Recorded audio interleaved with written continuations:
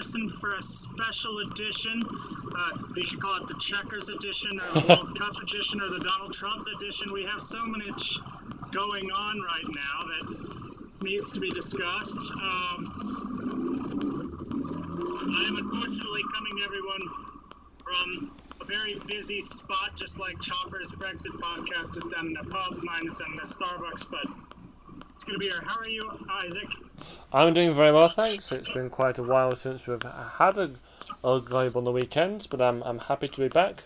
Of course, it's a bit of a sad occasion with England being knocked out in the semis, but we have the opportunity, well, we already are going to be achieving second best, second only to 1966, so that's good.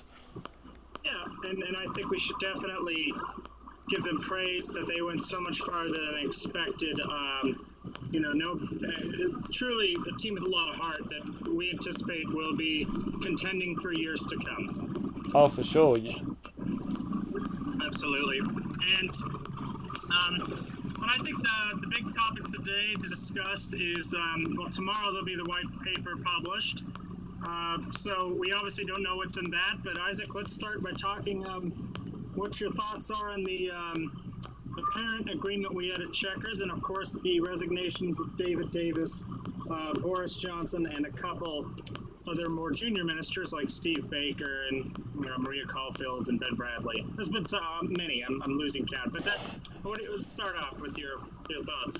Well, I think you can definitely be excused for forgetting the numbers, because I think we've all kind of forgotten. I remember seeing some, I think it was on the BBC, and it stated that there's been one resignation or firing from every 6 weeks of the cabinet. It must be more than that. I mean, it must be more than every 6 weeks, but that seems to suggest that. The first thing that strikes to my mind is that this doesn't appear to be a strong and stable leadership, unfortunately, and it doesn't appear to be a strong and stable agreement with the EU. I mean, whether or not collective cabinet responsibility means anything, it seems to suggest now that you agree to something in private and then you leak opposition to it in public.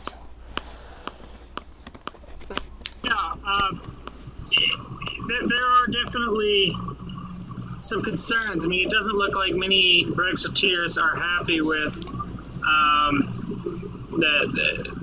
or at least what seeming agreement. No, indeed. I mean, Isaac, what are your specific? I'll tell you mine after you're done. But I'm curious, what are your specific biggest issues with the apparent Chequers Agreement? Like I said, that we will find out for sure in the white paper tomorrow. But from the agreement that caused David Davis and Boris Johnson to resign. I think the first thing is that it doesn't appear to have any sort of vision. I mean, it appears to see that Brexit is defined as Britain carrying on as usual, but just outside of the European Union. And understandably, that requires a lot of head scratching to understand how that's going to be done. It's just managed decline outside of the European Union instead of managed decline inside the European Union. Yes.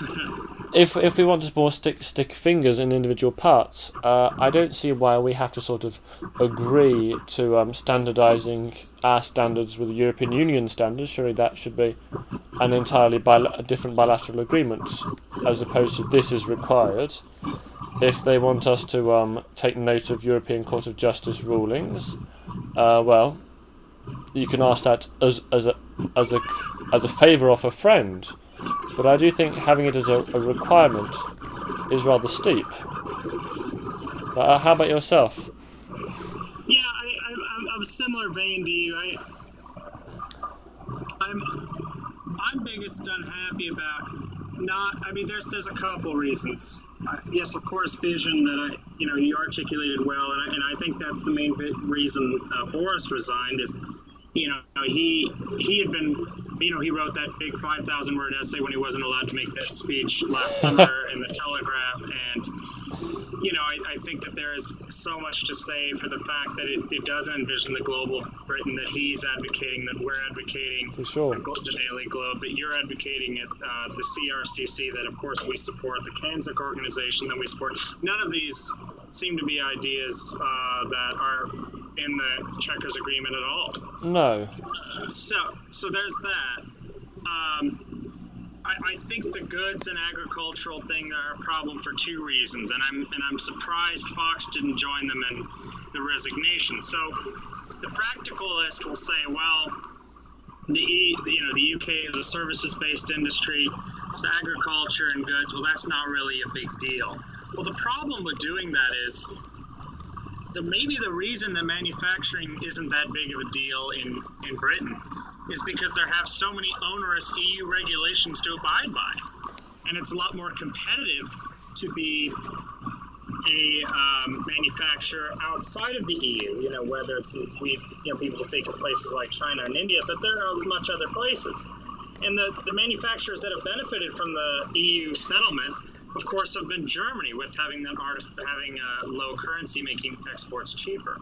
Indeed. But if Britain was able to make having the ability to control their own food product, industrial products standards, own agricultural standards like New Zealand did to become an agricultural powerhouse in the 1980s, that takes away a certain flexibility from two large segments of the economy and puts them outside of the realms of discussion to where the only free trade agreements the UK could make, in essence, are services-based agreements. Now, some defenders of Theresa May will say, well, it doesn't say that. It just says a rule book, and kind of implied that.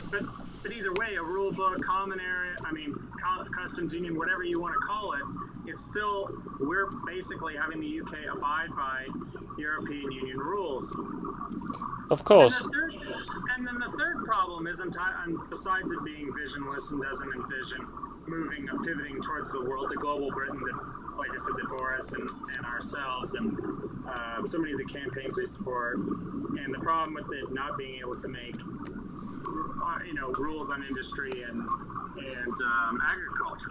Even putting that aside, this is only the opening bid. Yes. The European Union could water this down further. And there's even a possibility, now Sajid supposedly thinks this isn't going to happen, but there's even a possibility, if you look at it, that what they call the exact wording is escaping me, but it's something in regards of mobility framework for European and UK citizens. What happens? Well, and they said, and supposedly, that's going to be applied neutral to just our friends, which theoretically could be Kansas, because obviously they're friends. But how do we know Michel Barnier isn't going to water this down to being, I want most favored status for European citizens above British citizens to apply and work in the UK? None of this. Like I said, is this a full-fledged remaining in the European Union? No. And so Douglas Carswell, and Ian Pye, who's a contributor, feel this is good, and then we manage diversions from there. But I'll say one more thing before I turn it over to you. The EUK appears to agree, in this framework, that if they decide to diverge on issues of whatever reason on industry and agriculture, what they call agro-foods, they agree to pay the consequences or whatever that is. So the European Union could fine the UK anytime the UK wants to give its, and I'm not talking about state aid necessarily, I'm talking about any kind of time they want to give an advantage to UK industry or agriculture, they would theoretically could be fined by the European Union, which to me this is ridiculous, and this does go to what Boris and Jacob Rees-Mogg and others have called this vassal state. Anyway, let's turn it over to you then. Indeed, no, just sort of starting at the end of what you said about the ability to the EU to still fine us. It reminds me of when, a long time ago, during the referendum campaign, Nigel Farage was having a debate with the leader of the Welsh government, leader of the Welsh Labour Party. His name currently escapes me. But they were discussing the Port Talbot Steelworks and the fact that it was looking like it was going to be closed down. And Farage said, speaking to the Labour gentleman, I've forgotten his name. Do you remember by any chance? But it's somewhat irrelevant at this point, but poor chap. The idea was, you wanted to support it, I wanted to support it, but the fact is none of us can do anything in the EU because we just have to sit still and watch the whole thing collapse. And so understandably after Brexit we may wish to support the steelworks or another industry, any particular industry, but now it seems that we thought we were getting that with Brexit, but now we're not actually. And returning to this issue of the common rule book, well, what's the difference between a rule book and a law book? I don't see there to be that much difference. I mean, are we now to be remained under the current EU law about the bananas? We're allowed to have straight bananas and not curvy bananas. And as the CRCC, I will stick the Commonwealth or in here and mention that bananas from the Caribbean islands, especially the ex-colony and realm of St. Lucia, are inherently more curved because that's where they grow there, as opposed to bananas grown in places like Costa Rica. So, in actual fact, whether the EU means it or not, if we agree to this common framework, we're effectively saying we decide that we're going to discriminate against St. Lucian bananas. Right.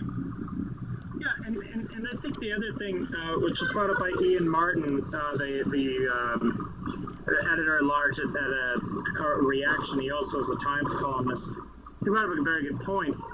It's interesting that, and stupid on the Conservatives' part, and I think after this would be a good transition to talk about the Conservative Party, but it's interesting that the Brexit agreement put together by Theresa May, Ollie Robbins, Gavin Barwell, and some of these Tory Remainer types, this is such a it's saying for the south of England, for services, they'll be out of the EU rules, they'll be out of the onerous burdensome, but the north of England and other parts of the country, like Wales or Northern Ireland, that are more industrial and agricultural based, and who voted for Brexit in larger parts than did the South, they have to keep with the EU rules. And it just seems like, besides being unfair, it seems to be completely tone deaf in terms of electorally, in terms of coming up with a strategy to, win elections. Anyway, Isaac,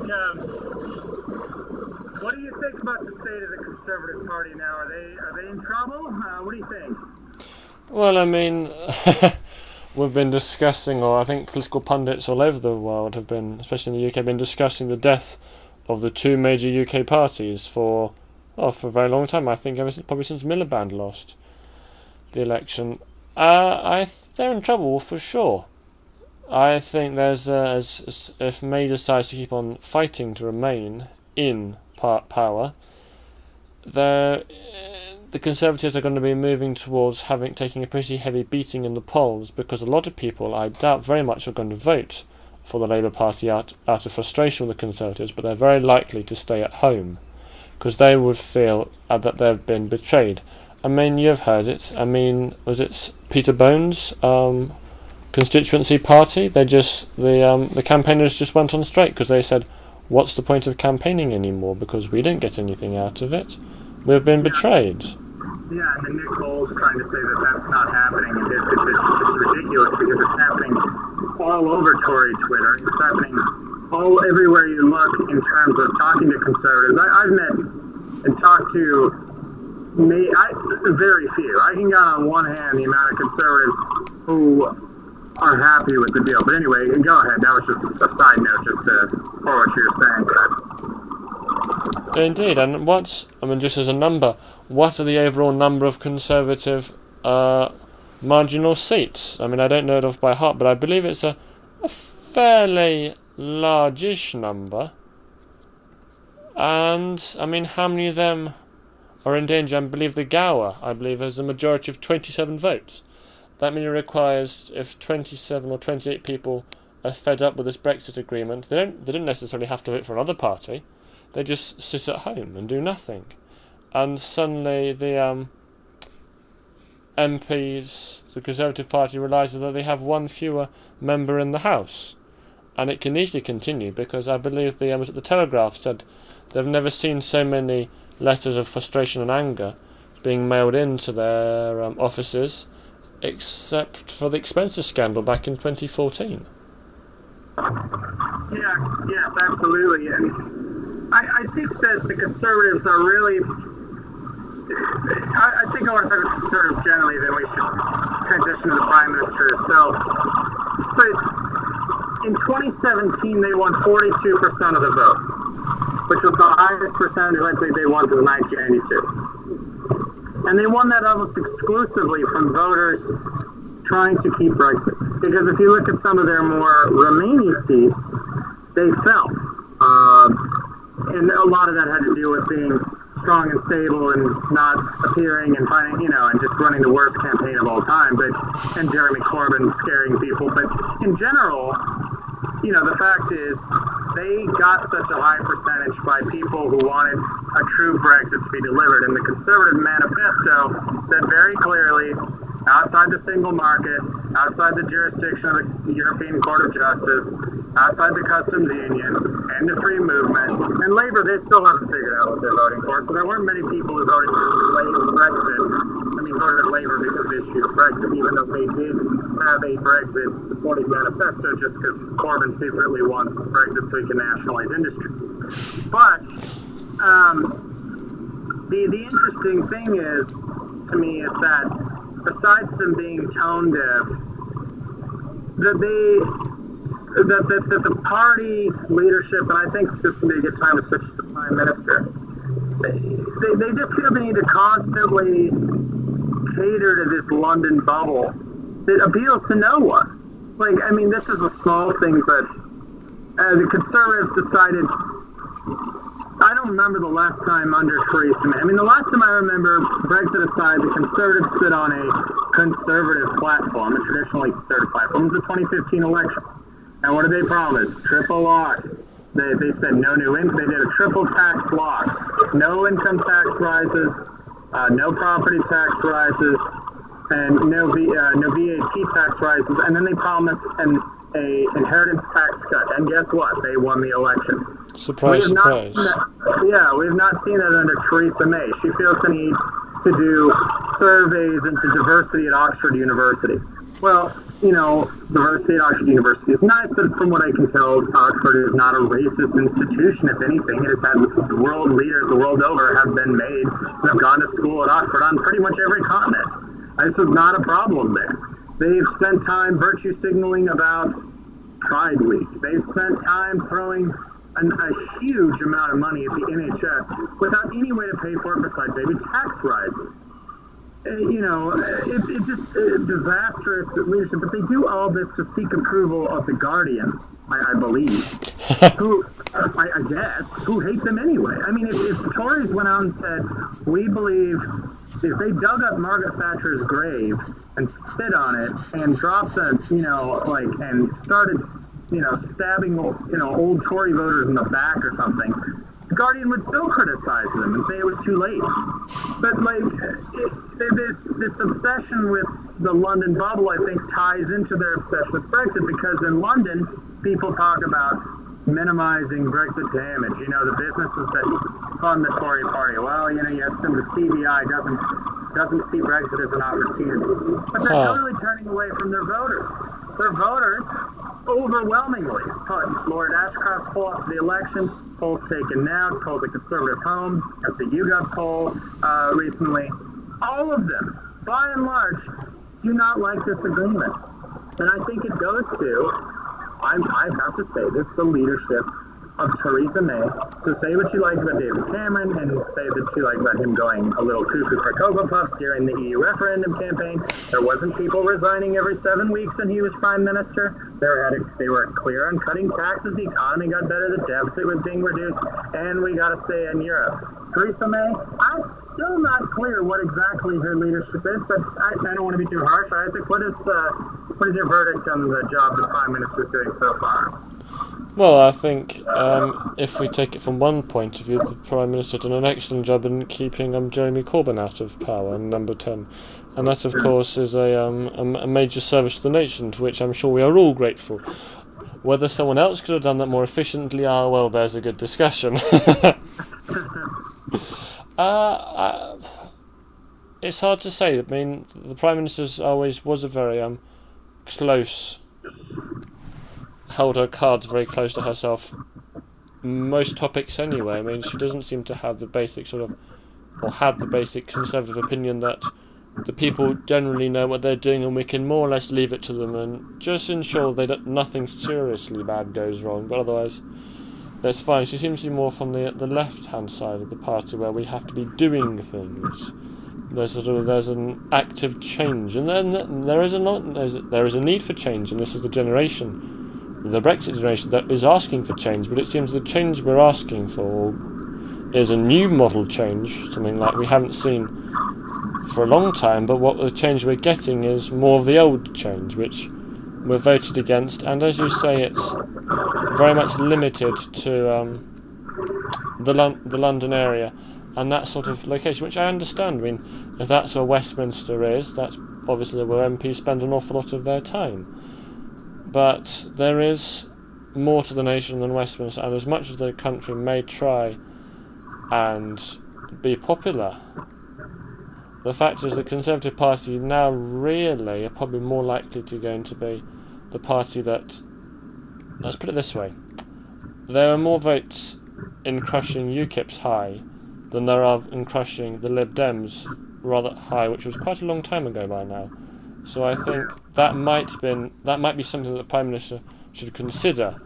I think the Prime Minister should be doing a fair bit of considering. It's not my position to ask her to resign or otherwise, but I'm not by any means wholly in support of what she's done. Yeah. Well, I mean, if we're to see, there's a lot of talk in Westminster about removing her, and pardon table, I think that's probably a good idea. But the timing, I think, is interesting. What do you think about the idea of moving for no confidence now, or should it be something that requires more waiting to a more opportune time, and just at the moment, maybe just voting down her bill? For instance, that just seems to be what the ERG wants to do. Well, I mean, I think the first question is, what more opportune time can we have? I think if we wait, or if the ERG, there's me aligning myself with them, nailing my colours to the mast. What is a more opportune time? Because if the Prime Minister isn't going to change her position, I do think she, in the interests of the nation, in the interest of the party, and in the interest of everybody, in the public interest, should consider changing her job. If she doesn't, then I think it is the job of the Conservative backbenchers to do what they've believed to be best for the country, and I would agree. I think a simple vote of no confidence would be very dangerous, and then it might trigger another election. That's also why I'm concerned with this proposal of vetoing the Prime Minister's decisions in the House of Commons, because the Prime Minister's been defeated plenty of times by the left of the party on many issues, not quite as often as she has been in the House of Lords, but if she now gets defeated by the right of the party, we're going to move an awful lot closer to a vote of no confidence, and that risks having a whole new election. If the Conservative Party themselves, the MP themselves, could decide, you know what, we as Conservatives have no confidence in Theresa May as the leader of the Conservative Party, and we wish to put a new head of the Conservative Party, who, by mere coincidence, will also be the Prime Minister, then I think that is by far the best way to go, and I would advise doing that swiftly before inertia is lost. But of course I do not have all the facts at my fingertips like our MPs do. Yes, I agree. Just two things, though. I don't worry about. These are not necessarily saying I'm right or wrong. It's just my thinking. I think defeating the Prime Minister on the amendments from the ERG, the four proposed today, are fine, just because of the Fixed Term Parliament Act. It requires a 2/3 vote to trigger a no confidence in a government. And like in the past, and what was proposed in the 2017 Conservative Manifesto, if they would have won a majority, it would have required a simple majority of the House, so it's been. But regardless of if it's 2/3 or not, I think that it's okay to defeat her on those things. Just my thing. But of course, if she were to make things a vote of confidence herself, I mean, that's where it could get dicey, but again, it would still, I mean, theoretically, conservatives could keep her in power as sort of a zombie prime minister, which, let's face it, she kind of already is. The No issue comment. of opposing her through conservative MPs, I agree with, but I have two concerns. I'm not saying that these are necessarily should override getting rid of the prime minister, but they're just two concerns that I have. Indeed.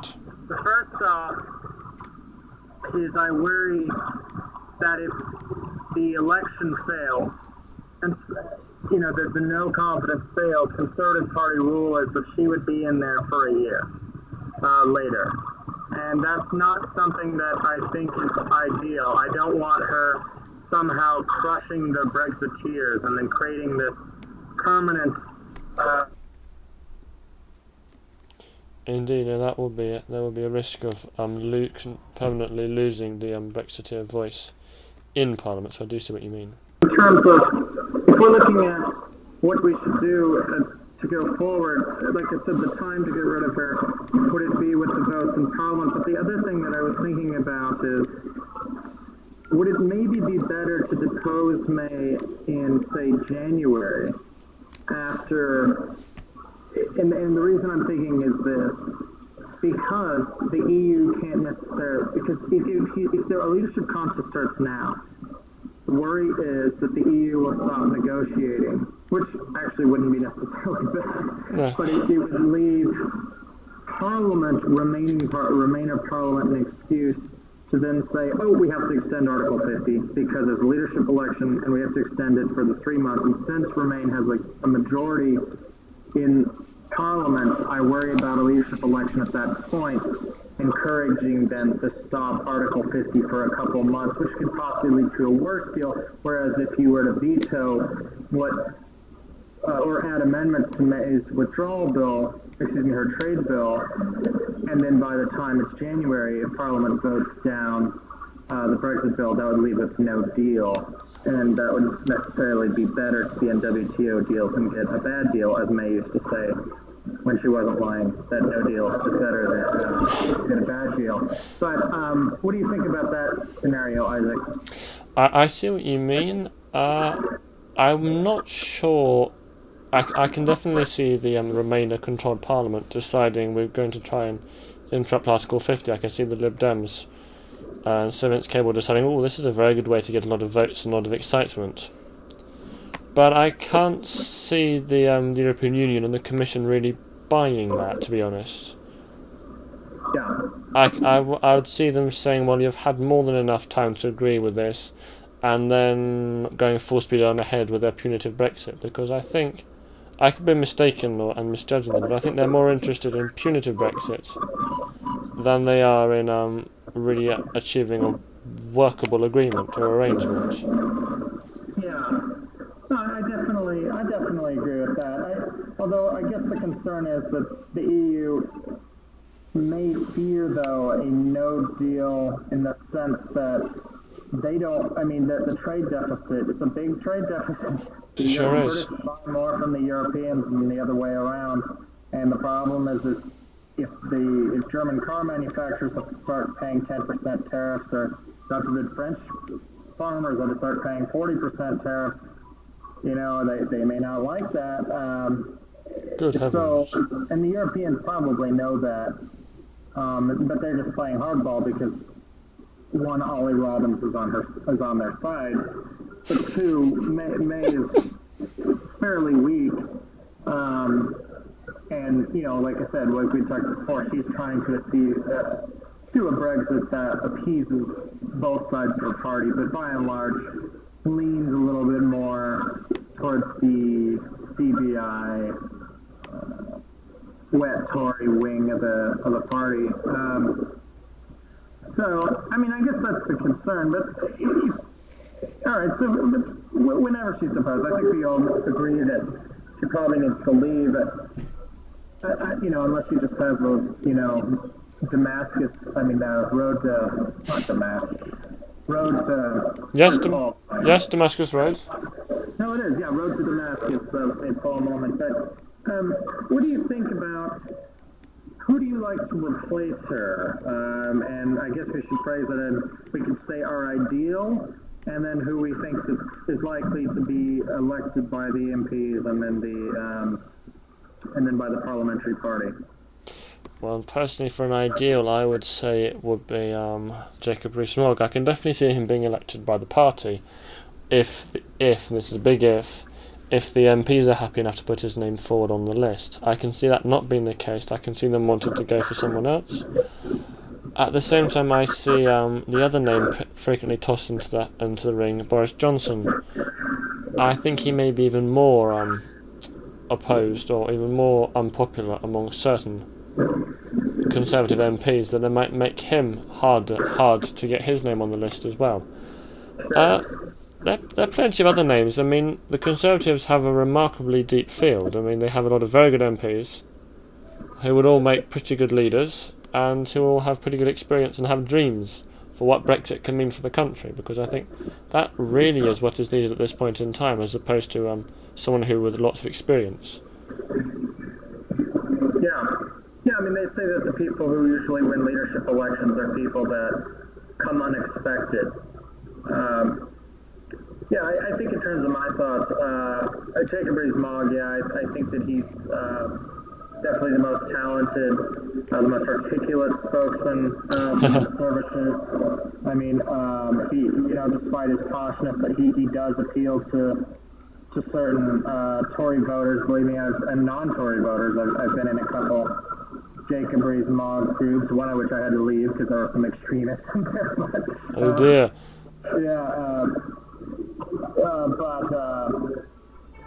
But in general, I think that Boris is my favorite in the sense that, I mean, he's the perfect example, and the odd thing is that he was mayor of London, is that the Westminster bubble hates his guts because he appeals to so many people, because he's such a good speaker, because, I mean, he probably won the Leave campaign, or had a lot to do with winning the Leave campaign with his speech in the debate that got the standing ovations, because he can talk about a vision.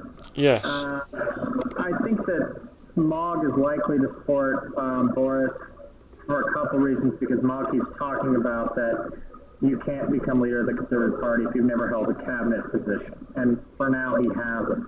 He may change his tune if the leadership becomes available, but that's at least what he says right now. Indeed. I think it would make sense to have an alliance of Jacob and Boris, but Boris may need some support from a Remainer side to get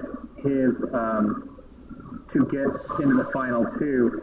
There's talk that David Cameron met him on Thursday and persuaded him and plotted with him to resign, because they agreed, according to Sky News, they agreed that the Brexit deal was the worst of both worlds. Indeed. Which, I can see that, the three Utonian chums sticking together, Dave and Boris and Jacob, all Eton guys, so that makes sense. But I think he may need somebody like Liz Truss. I think if he were to offer, I like Liz Truss a lot. I don't know if I want her to be leader, but I think that she would make a very dynamic, because you're talking about deep bench, she'd make a very dynamic chancellor, because unlike Philip Hammond, who seems to be convinced in the status quo, what is that phrase she uses, that Uber riding, Deliveroo eating, freedom fighters. I'm missing one more. She did it with threes, but she talks about an economy that's more built for the future. And I think of Boris, Liz Truss, her being a Remainer, but a very soft Remainer. She calls herself a reliever. Would be something that would be good. In terms of other names mentioned, people talk about Sajid Javid. I'm not convinced that he'd be a great leader. I don't like the way he went from a clear, long Eurosceptic to being a Remainer. Yes, a very soft Remainer, but a Remainer. He has been good. I do like his Home Secretary. He's insisting that EU citizens have no special rights, but I don't necessarily believe him given his track record. But I do think he's a smart man. He's untrustworthy. As far as untrustworthy goes, you cannot trust a word Michael Gove says, besides the fact that he stabbed Boris in the back, besides the fact that he is running a very left-wing environmental department to get the remaining wing of the party behind a future leadership bid.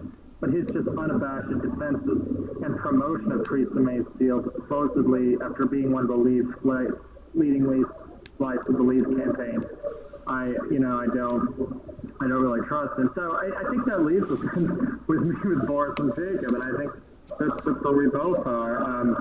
But I know we're missing more people, but those just seem to be the two that stick out to me. What do you think about a David Davis having like a caretaker leadership and then passing it on to somebody younger after that? I could see that happening, yes. I think he would be pretty good at it. There are a lot of experienced persons in the Conservative Party you could definitely see as providing caretakers. I mean, there's even been, I think there's some questions that Ian Duncan Smith may come back for some more quiet manning.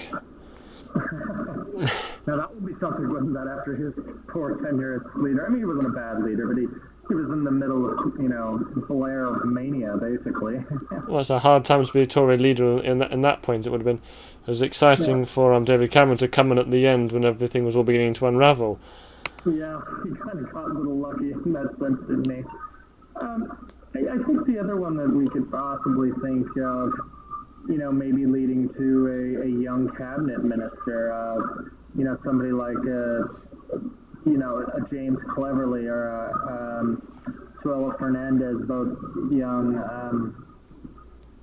dynamic people. I mean, Cameron became leader after 4 years. Usually you want a little more gray hair than that.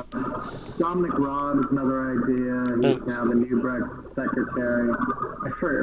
And then others like Amber Rudd, Jeremy Hunt, no. You sure? And what about Priti Patel? Do you think that she would be somebody you could support, or? I could definitely think she'd be someone who'd be definitely be worth cheering for. I think she's even more, unfortunately, more of an outside number than even Jacob Rees-Mogg. I think probably even Cleverly, Kwasi Kwarteng, they'd probably all be easier or less opposition to get them up there. I think she'd do very well, but I think unfortunately her rather unfair sacking for meeting with a friend on holiday, shocking, isn't it? Yeah. With Israel as an ally, or whatever. There's a lot of enemies in the civil service, as we found out. I mean, Brent Cameron's article, for instance, on the civil service, I thought was excellent. Oh, yes, for sure. Yeah. I think, okay, well, one final thing, I mean, so the summer silly season is likely to happen soon. It's just a little later this week. But any last thoughts? You think that? What do you want to? Do you think? What do you think the ARG should do then? Is your final conclusion that they should move for the no confidence now in her and cause a leadership election, or at least try? Or do you think that it might be worth trying to defeat the government, or at least get them to accept those amendments? I'll definitely say try to accept the amendments first. I mean, the nuclear button should never be the first response as well as the last resort. It should. So I would definitely say try and get for whatever reason the Prime Minister clearly feels that seems to be feeling that the ERG is trying to plot and oust her. So I think the first thing that will be done is more or less just to say, look, we may not agree on everything, and in all honesty, we would much rather have different Prime Ministers to you. We don't want to subject the nation to all this upheaval for the various reasons that you very eloquently mentioned. And say, can we try and get a proper Brexit in the time to go? And who knows, maybe the white paper we see soon will be that. And that the crisis will be averted until January or maybe even later. But we can always hope. You can. All right. Well, Isaac, it's been good talking to you, and we apologize to our listeners for having it so long. It's very busy on both of our fronts. Personally, Isaac, you've been working hard, as have I, but we're still putting out the articles. We're still getting good articles. I really liked, and we're doing it every day for our readers. So we hope you enjoy this podcast. And Isaac, let's be sure to do this again sooner rather than later next time. Sure, I look forward to it and wish all our listeners a very happy summer.